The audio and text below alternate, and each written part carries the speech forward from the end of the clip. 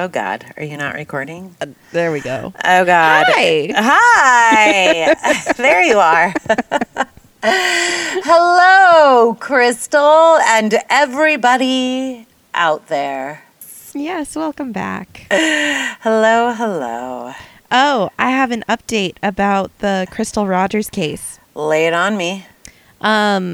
So they have taken... remember I said that they had kind of dug up just his driveway and there was kind of that pit missing? Yeah. They have expanded it to like his whole yard. Oh my and goodness. they've sent multiple like soil samples and ground samples and evidence to Quantico to be tested. Oh, wow. Quantico.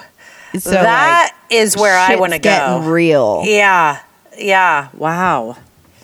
Nice. All right. I can't wait till we can do an episode.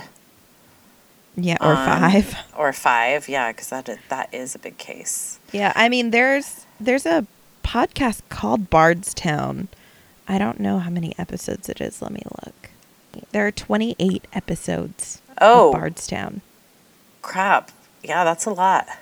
Yeah. It looks like season 1 is just about Bardstown. Season 2 might be about something else. Oh, but still, yeah, that's like one of 14 episodes on this. It's crazy. That is crazy. Anywho. Oh, jeez. So, I'm bringing you a case today. Actually, it's 4 different cases, but don't worry, this isn't going to be very long. But this came to my mind when we were talking about Brian Shaffer, and when I was coming up with kind of thinking about the case, listening to Edo's stuff, listening to your episode on all of that, I was trying to come up with theories of my own of what could have possibly happened to Brian Shaffer. And I know that Edo also kind of has this theory in the back of his mind, but like considering the evidence that shows that Brian probably did not leave that building at any point in the evening when he disappeared, that he could be stuck somewhere. Like that was my initial thought when I thought of the building, when I thought of the construction. Yes.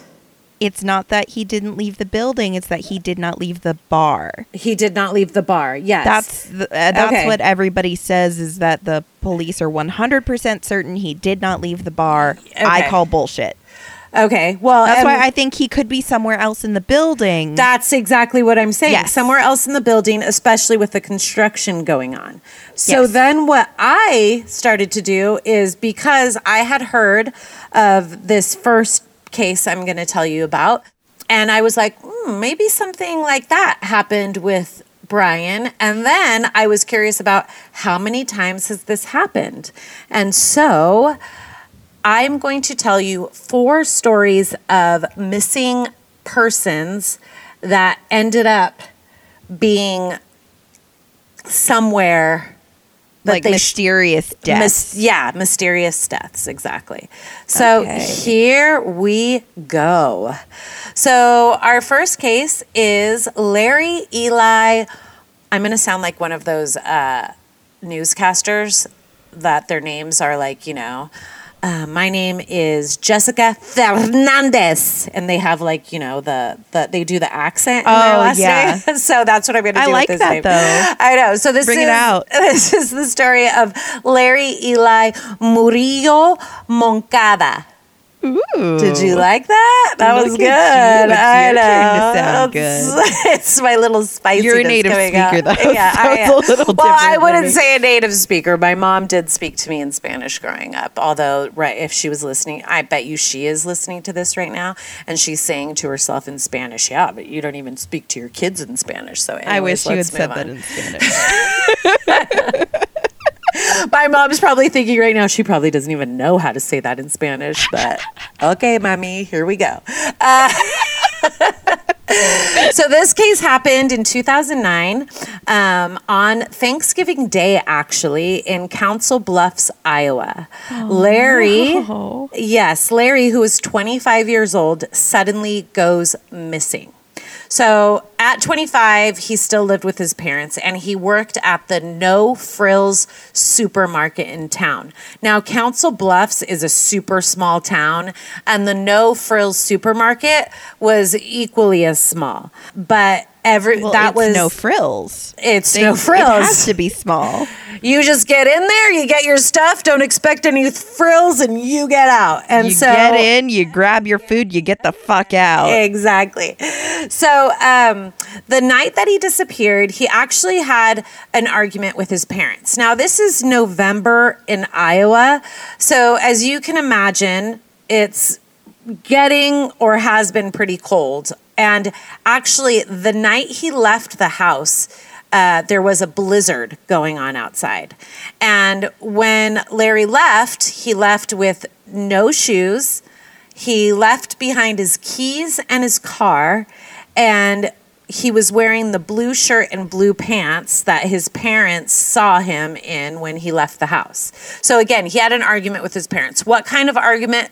We really don't know, because mom and dad never really specified. But prior to the argument, I mean, he was a 25-year-old living at home, and it was a close, tight-knit family. So by all accounts, like nothing, there was no bad blood like consistently between the parents and Larry. It was just like an argument they had. And I'm pretty sure just some dumb like still trying to probably parent him when he's 25 years old. But yeah, I mean, he's still living at home. Anyway, he left that night and he was never heard from again. Now, parents were really worried that he didn't come home that night, but they chalked it up to, okay, well, maybe he's at a friend's. But then after 24 hours of him being gone, they got really, really, really, really worried. And so that is when they called to report him missing to the police. Now, when the police started investigating, his mother reported that Larry had confided in her that he was hearing voices in his head. And these voices really weren't saying anything bad, but she said that they were telling him to eat sugar. Which is a little odd, but I mean, all right. All the things that a voice can tell me, yeah. I won't be too concerned about that one. Like, exactly. Maybe we can make some better choices, but if it's telling you to eat, okay, go have some sugar. I mean, I have voices that tell me to eat the crap out of some cereal all the time, but that's about it. They don't. God, I thought I was the only one. I can fucking kill some cereal. If I could just live off of cereal for the rest of my life, I think I could. Breakfast, lunch, and dinner. Just different cereals. My 3 rotations, I think, would be some good old Raisin Bran in the morning just to get the fiber going, right? Okay. Afternoon for lunch, I'd probably pick, I don't know, some Frosted Flakes just to like kind of pep me up, but with banana. And then for dinner, I think I would round it off with some good old Fruity Pebbles, because who doesn't enjoy Fruity Pebbles? Okay. Yeah. So that's if I was a 3-a-day cereal eater. Cereal eater. Cereal eater. Get it? Are you okay? You sound like you're having a stroke. I sound like I'm hearing voices. Speaking of voices, Speaking of voices, let's get back to Larry. So, yeah, Larry told his mom, "I'm hearing these voices. They're telling me to eat sugar." And this he reported to mom a couple of months before his disappearance. But then, just days before he left the house on Thanksgiving, he told his mom that his heart would beat very, very, very fast and that he would eat sugar to make it stop. That's odd. Yeah, so that was kind of odd behavior. That was always in the back of Larry's mom's mind. And it just it made her think about it more once he went missing. So 10 years later, so he's been missing for 10 years. Yeah. In those 10 years, there were no leads. It was just as if he disappeared off the face of the earth. So in January of 2019, at the same supermarket where he worked before his disappearance, the No Frills, which, by the way, closed shortly after his disappearance in 2016. So he went missing in 2009, and then the No Frills supermarket closed down in 2016. Okay. So now it's 2019, and there's workers there kind of dismantling the store, removing old shelving.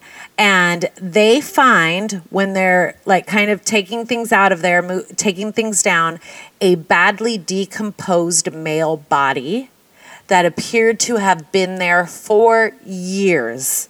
And this body was found in the 18-inch gap between the coolers and the wall of the store. The coolers stood about 12 feet high. And I mean, you can picture these. It's those coolers that you see at any store, right? Where all the frozen food is or the ice cream is. It's just so this was like out on the sales floor. Yeah, this was out on the sales floor. Oh, wow. And it was a row of coolers that sat up against the wall in the supermarket, and there's an 18-inch gap in between the coolers and the wall. Right. So they found airflow to make sure that they work properly. And that is where they found this badly decomposed male body. Now, former employees of the supermarket said it was common for employees to rest on top of the coolers on their breaks. I don't know why they would do that, especially when you're in Iowa. I could see something like that happening in Florida or Texas where it gets super hot. I don't know. It wouldn't be cool on top, though. I don't know, but they also wouldn't you just picture you're shopping and you look up and some guy's just like, sup. You're like, can you hand me that ice cream by your foot? Exactly. I'm on a break. Exactly. But then I figure this is a small town. I don't know. I could kind of see that, I guess. And also, apparently, when the store was still open prior to its closure in 2016, customers often complained of an awful smell when they were inside the store. Okay. So they know what that smell was. It was this body behind the freezers. Now, this body was so badly decomposed that it was not until July of the same year, so 6 months later, that they got a positive ID on the body. And it was, in fact, Larry, wearing the same blue clothes that he had been seen in the day he disappeared. Wow. So autopsy revealed no signs of trauma, and the police could not find any evidence of foul play. But Larry's mother had long suspected that he may had been in the store when he went missing. Her kind of theory is he was mad at his parents. Apparently the store was close to his home, so he just like went to his store, which I can see because when I was younger and like I used to work at a video store, a lot of my close friends worked there too. So I would go there. You just pop in on your days off. Yeah, on my days off. And so I could see, someone being upset and wanting to go talk to their friend there or one of their coworkers. And there has to be some level of privacy on those coolers. Maybe there's a way to get up there where it's tall enough that if you sit far back, the customers can't see you. So it's a quiet place where you won't be bothered on your break. And he just had an argument, so he just wanted a quiet place where he could get away. Exactly. So he climbed the coolers to cool off, no pun intended.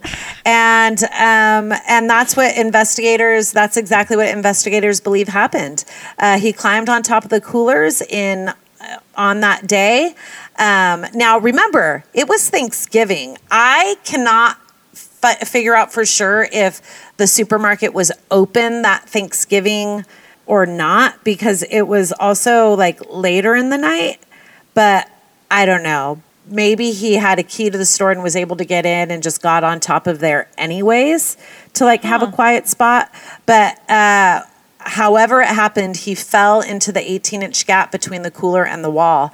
And that's where investigators believe that he was trapped and died there. And he most likely died of dehydration, which actually would have taken a long time. Oh, that is sad. Yeah. And so a lot of people were saying that the freezers also, were loud in a sense. So even if he was screaming like that night and no one was in the store. I remember this because I worked in a grocery store and there were so many people who were like, how did no one notice? Yeah. I always thought, and I don't know why I remember this. I thought I read this somewhere, that it was not on the sales floor. They were the big industrial ones in the back room. No, they were the ones out on the floor. That is so weird because I swear I remember, and maybe this has happened more than once. Yeah. With the same scenario. Yeah. Yeah. Well, I know that it happened out on the floor because even after his body was found and the story came out, shoppers that used to shop at the No Frills supermarket were saying, I can't believe we were just walking by and getting items from the cooler for 7 years, and he was behind one of those coolers. So his missing persons case was closed after the idea of his body, and his death was concluded to be accidental. And after 10 years, despite the circumstances, I think his parents had a little bit of relief and closure there, as to what happened. Yeah. Yeah.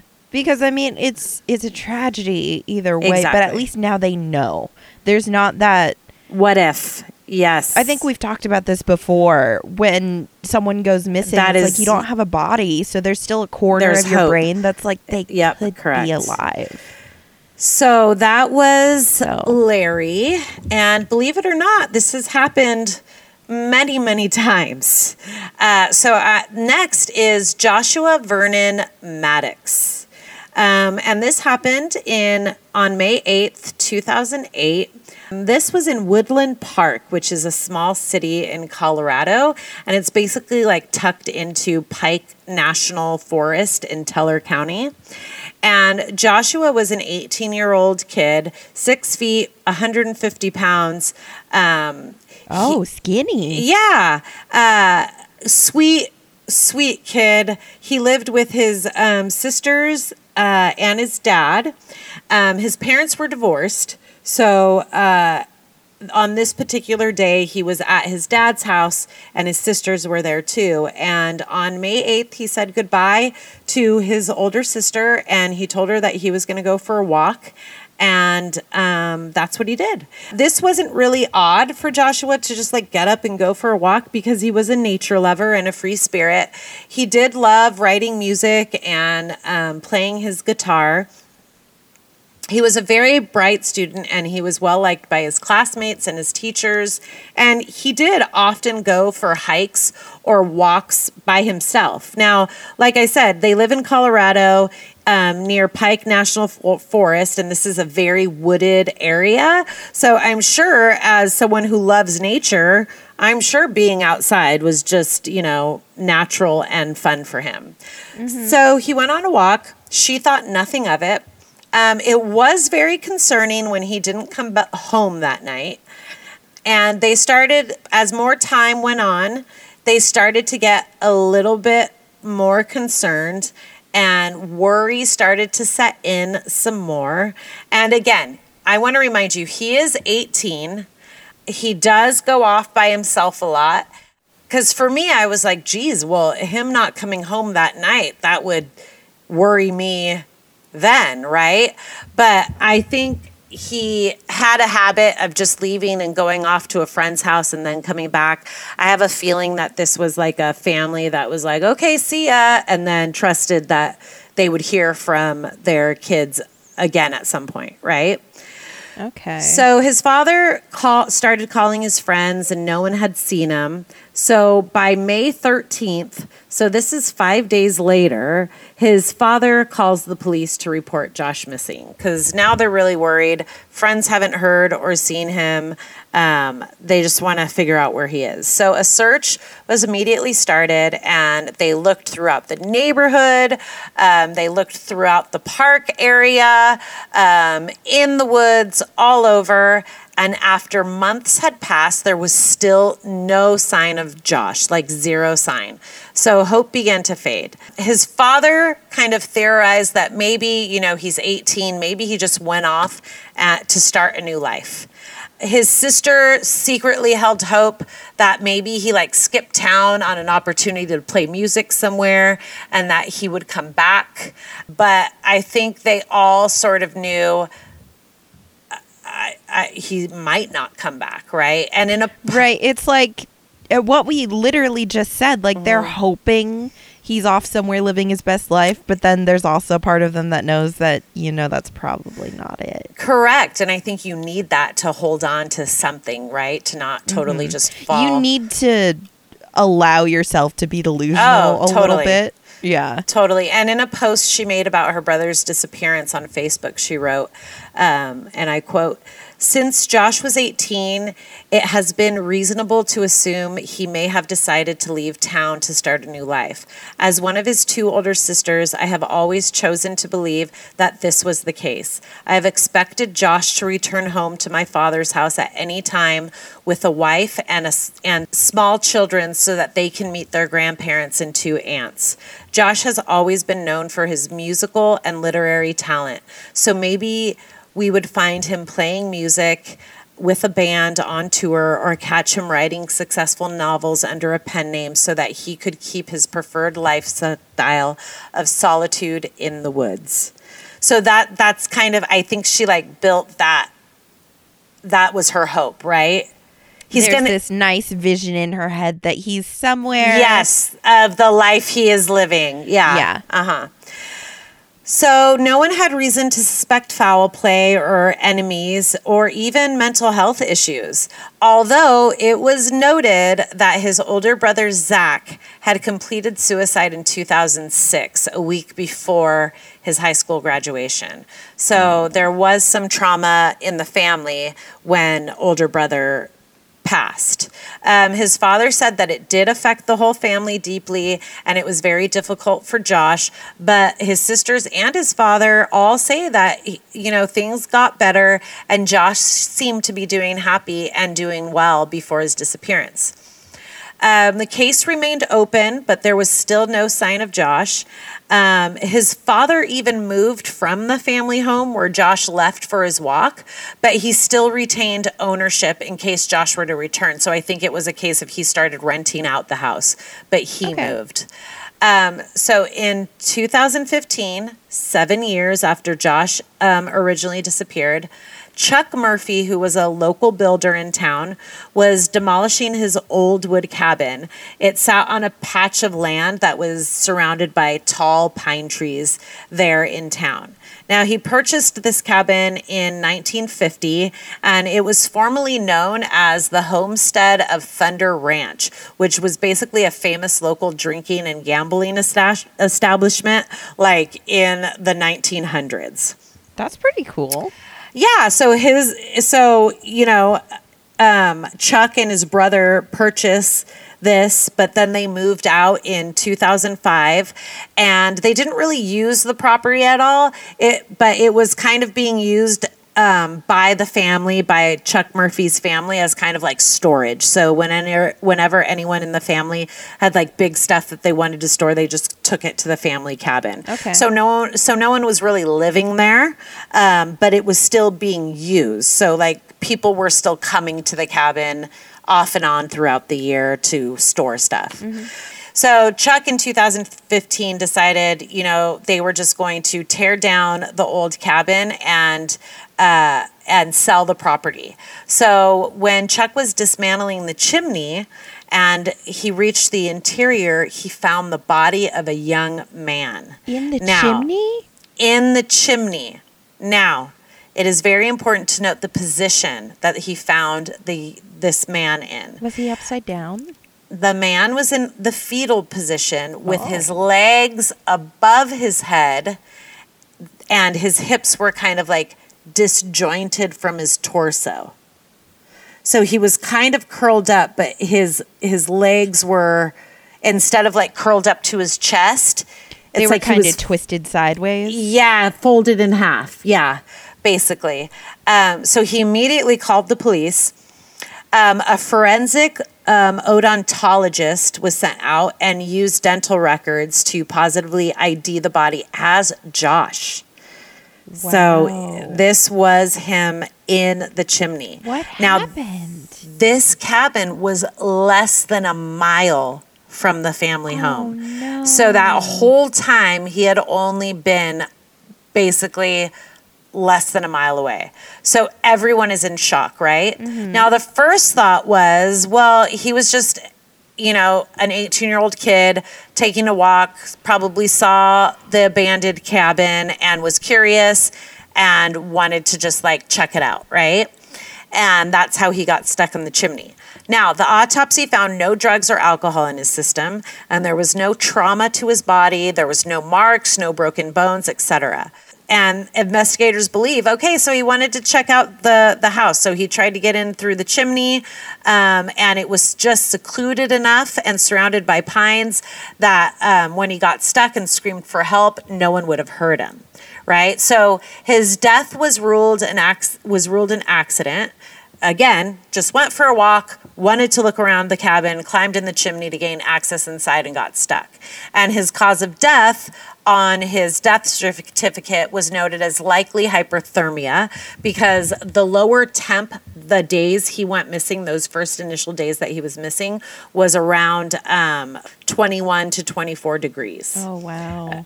Okay. Now, the fact that they just said, yeah, he walked around, got stuck in the chimney, and that's how he died. That seems weird to me. Yeah, and it wasn't clear cut as that, because there were still many questions that remained and many things that were noted in his file that kind of make you go, that doesn't seem right. Right. So, on the top, at the top of the chimney, was steel meshing. Okay. At the very top of the chimney that Chuck had put at the top of the chimney. Probably so to keep birds out. To keep birds out, yeah. Right? And it wasn't like this was a steel meshing or steel mesh that was just like on the very tip top of the chimney that could be taken off. This was like, it was a row of brick, the mesh, and then the other bricks. Okay. Right? So it was permanently there. Okay, that was not disturbed at all at the top of the chimney. Okay. Also, the position in which he was found. If anyone is going to go into a chimney and end up in that position, they would have had to head dive from the top. Exactly. They would have had to have entered head first, but the mesh was undisturbed at the top. Yeah. Now, inside the cabin, there was a heavy bar top that was used kind of as the countertop at the breakfast nook in the kitchen. Okay. That had been ripped off the wall, and when they got into the house, that bar was now leaning up against the opening of the fireplace on the inside of the house. Okay. And Chuck never did it. Nobody else did it. That was just leaning there. Also, and this also makes you think, he only had a thin kind of thermal shirt on when his body was found. That is it. No pants or? No pants, no socks, no underwear, no shoes, just a thin thermal shirt. Weird. And the clothes that he was missing, they were found on the inside of the house, folded neatly next to the fireplace. What the fuck? Exactly. Now, when Josh first went missing, a lot of his friends called the police to report that he had been seen with a kid named Andy. Andy was this really weird kid that they all went to high school with that had ended up years later after after Josh went missing, he went on a stabbing spree in New Mexico. Okay. And on the stabbing spree, after all of this happened, they ended up finding a dead woman stuffed in a barrel and a handicapped man who he actually was hired to help out as an assistant, also stabbed to death. Yeah. And he was involved in all of this, but charges were eventually dropped against Andy. And then as I was looking into this and reading all into this, this is going to have to be another separate case. So keep a mental note about Andrew Richard Newman. Okay. Because Josh was seen with him when he disappeared. But Josh wasn't found stabbed, right? No, he was just found stuffed in a chimney. But Andy was also found with a barrel with a stuffed woman into it, too. So there could be a connection. We won't know because the police never followed up on that tip. Ever. Well, multiple. They never, it wasn't just one. It was several people. Yeah. They never called Andy. They never talked to him. So, yeah. So that case was closed. Accidental death, likely hypothermia. He got stuck in the chimney, but then there's all of those questions that remained right there. Yeah.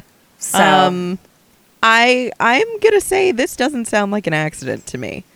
I don't know. I know that's one that I could have looked deeper on, but I kind of want to look deeper into. Once I got to Andy, I was like, maybe we'll save that for another day. That case. So that was Josh. So that was the story of Josh Maddox. Okay. Our next story is this one's actually kind of sad. So this is a 14-year-old in Port Clinton, Ohio, named Harley Dill. He was last seen at 6 a.m. on December 20th, 2019. He was leaving for school, just as he always did. There is even surveillance footage of him crossing the street in front of his home because that's where he would have to go for the bus stop. When he never showed up to school, the search immediately started for him. He was missing for about 3 weeks, and there was about 120 volunteers and police that searched the town and the neighborhood for days. Mm-hmm. At one point, there was even an almost $20,000 reward offered for any information for where Harley was. Sorry. Mm-hmm. The surveillance footage shows him crossing the street. Yeah. Was he just not? Is it a very narrow frame where that's all you can see, or? Yeah, that's all you can see, and I believe it was kind of like somebody's Ring doorbell. Okay. That just shows him crossing. Just what's right there. Just what's right there, okay. And he's just crossing the street, and that's it. And then there's nothing else. Of him. And seeing him crossing the street, they're like, well, he's going straight to his bus stop, right? Yeah. Or towards his school, wherever it is he needs to go. So, anywho, it turns out Harley was found just across the street from his home. So basically on the other side of the road where he was caught on camera? Yes. Oh, my God. And where he was found was in the chimney of the vacation home. Now, it was vacant, but it was in the process of being remodeled. So this house that's across the street from his house was a vacation home. And it was owned by people, but it was in the process of being remodeled. Now, the home had been checked on multiple times during the initial search for Harley, but police, when they were looking around the house and found no forced entry or signs of trespassing, they kind of didn't really give it a second thought because all the windows and doors were locked. There was also a lockbox on the door. So they didn't really even think to go inside and take a look. Oh, man. Hindsight's 20/20, but when you're searching for a kid for weeks and there's a literal house right there, yeah, what does it that's hurt vacant. to just look inside? True. So he was found in the chimney of that house. Now, investigators believe that what happened is Harley was walking by, got curious, and he climbed the TV antenna tower on the side of the house to the roof. and then climbed into the chimney. Now, the chimney is 9 by 13 inches wide. Why would he climb the chimney to go inside? I have no idea. I'm trying to picture that, and that's like the size of my MacBook. Yeah, he was a very small kid. So he's like a tiny 14-year-old. I don't know if my 2-year-old niece would fit in this. Well, I don't see a 14-year-old. Like, I mean, I know 14-year-olds are pretty, like, they don't make the best decisions, but that seems like a very questionable decision. Particularly strange. For 6 a.m. in the morning, too. When you're on your way to school. Like, maybe, yeah. Okay, maybe in the afternoon when he comes home from school because he's bored and he's just hanging out. But in the morning seems weird. Yeah. Yeah. So, I mean, take from that what you will. But his jacket and glasses were found pushed through the flue into the second floor of the house. So that means that he was like trying to take off as much as he could to kind of like shimmy. And then they think he like tried to like get through another little passage in the chimney. And that's how his glasses and jacket were pushed through that part. That's so weird. Yeah.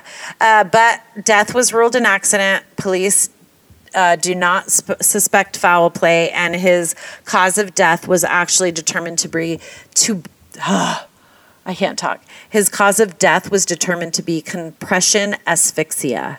So just being in that really tight, yeah. So basically, I mean, I can't imagine this 14-year-old just like panicking, right? Yeah. And like not being able to, you know, breathe, and then basically just like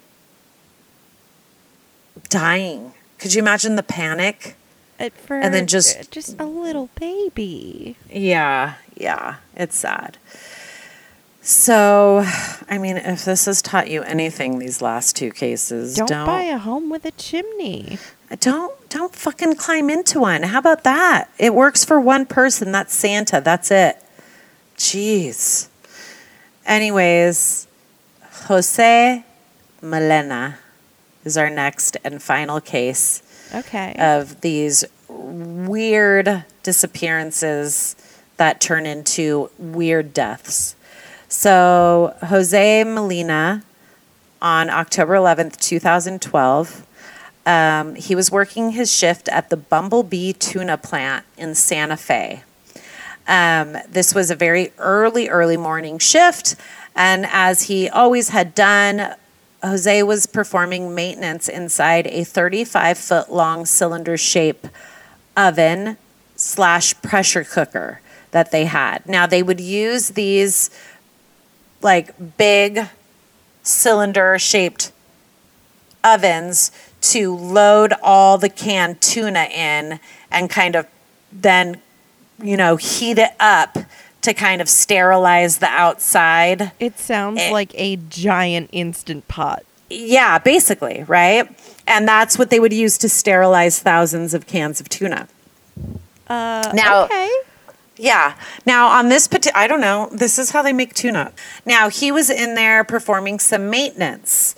And his coworker thought that Jose was on a bathroom break, because before Jose had gone into the oven, he had mentioned that he was going to go on a break soon. Mm-hmm. So did they cook Jose?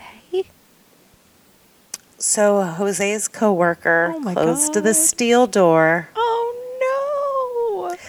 Filled the 35-foot OSHA oven violations left and right. Oh my God!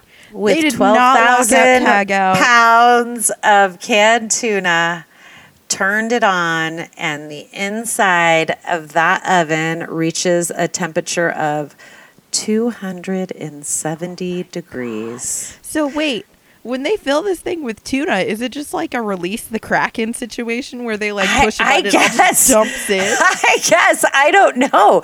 But if you can imagine, so he closes the steel door and, Jose's probably going to yell as soon as that door closes, but you're not going to hear it because now it's here airtight. comes, and then here comes all these fucking tuna. Okay. So and it's got to be dark in there. Exactly. So when it's not here comes the tuna, he just gets bombarded with a mountain of tuna. So a supervisor noticed that Molina was missing. And so employees, and by the way, when they realized he was missing, the oven is on. Okay. So they're out searching the factory for him. They see his car in the parking lot. Everyone's panicking. His body was found 2 hours later after it was the finished. cycle was done. Oh my God. And turned off and opened. Now, this resulted in the largest payout of safety violations by a single company.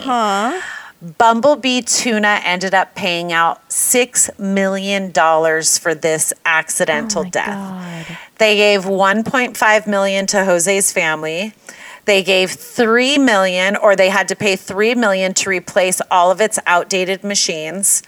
And the new ovens that they got don't require people to step inside for maintenance, which is good. And then there was another $1.5 million that they paid out, and that was just a combination of fees, penalties, and court costs. And as a result of this horrific death, Bumblebee obviously changed a lot of the ways they ran things in the plant, right? They had to implement enhanced safety measures such as installing video cameras at their ovens, providing training to managers and workers about safety rules, and conducting safety audits of equipment like almost every hour on the hour. So this won't happen again. But poor Jose, what an awful way to die. Yeah. And all I can think of in my head is, why would you not look inside before shutting the door? Yeah. So if these stories teach you anything, look in an oven before you close the door. Don't fucking get curious and then decide a chimney is the only way inside a house. Like, break a window if you must. And also, don't take your break on the top of a cooler at work. Yeah. Jesus, I just don't even know. Yeah. But doesn't this make you think, though? Like something like this could have happened to Brian Schaefer. He could be stuck in a gap where they were doing construction, but then the next day the workers came and filled it with cement. Yeah. And didn't see it. I'm saying you never know. Yeah, I'm going to see if I can find the Gantt chart for that job. It might be difficult, but I want to see if I can find it. Yeah. Anyways, there you go. Some horrible deaths. I think arguably that last one, I think for me is the worst. The tuna? Yeah. I mean, it's not going to stop me from eating Bumblebee tuna, but still, I will think of Jose every time. Oh, my God. Yeah, I'm just thinking of how terrified, because you know that he knew the second that door shut, he knew. He knew it was done. Yeah. And in some ways, I think aside from Josh's case, I think as soon as Larry got stuck in between the freezers at some point, he knew it was done. And I'm sure, probably not right away. I think it probably took longer. Yeah, maybe. It probably took, so say they were closed on Thanksgiving. He's back there, in his head, he's like, I'm going to be miserable for a couple hours, but tomorrow they'll come in. I'll be able to shout for someone. And people just didn't hear him. Yeah. Yeah. All of these are awful. Yep. But, geez. Well, there you go.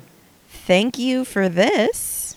live the rest of my life in fear, and I'll just stay home more than I already do. Just stay out of the oven and the chimney, and you'll be fine. All right. Well, there you go. That's my contribution to everybody's dreams. Or nightmares. Yeah. I really hope no one's agoraphobic, because you probably just set them back made it worse. a few years. Man. Exactly. Yeah. All right. Well. All right. I'll see you next time, huh? Yeah, we'll see you next Top week. that. Yeah. Top that. It's not a contest. It is now. Battle of the compilations. I did my 2 cannibals. Exactly. You know what I've been wanting to do? I just haven't taken the time to do it. Is I've wanted to do like COVID-19 related murders. Ooh, that's a good one. Because there was one at the very beginning. I won't one up you next week, but maybe we'll see one of these days. One of these days. Yeah. Maybe with a cryptid. Ugh. Don't tempt me. We still have 25 more letters to get through. Stop it. I think I hear Jane calling you about that. What's that, Jane? You want to do those? Go for it. Go for it. We will see everybody next week. Goodbye. Goodbye.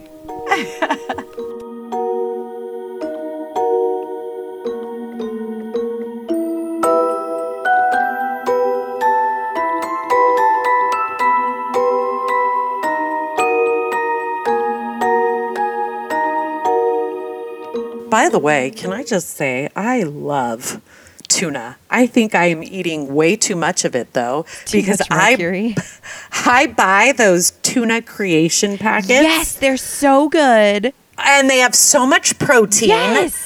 Oh, my buffalo. And hot so buffalo is my just, favorite. Like, eat with a fork. You don't even need anything. You know what I do? Here's my secret recipe, and I'm going to give it to you because you're my friend.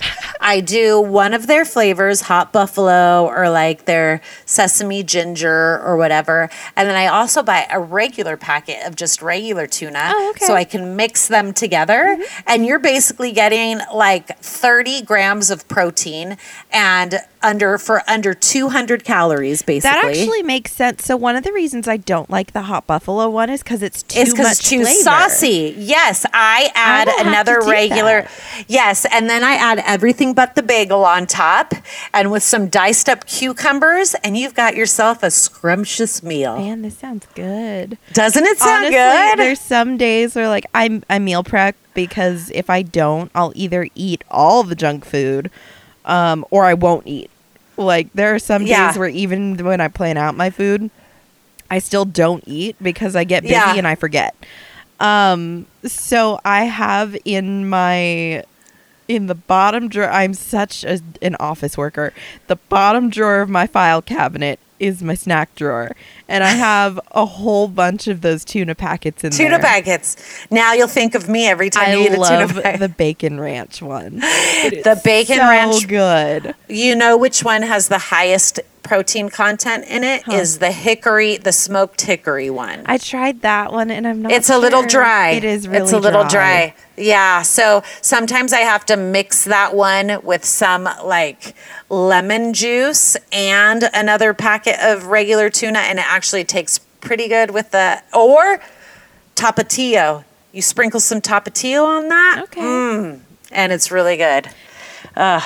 If you can't eat and you're not going to eat, protein is always the way to go. Like some hard-boiled eggs, the tuna packets, some chicken. If you can eat cheese, some cheese. Yeah, right? That's what keeps your body from eating itself. Yep.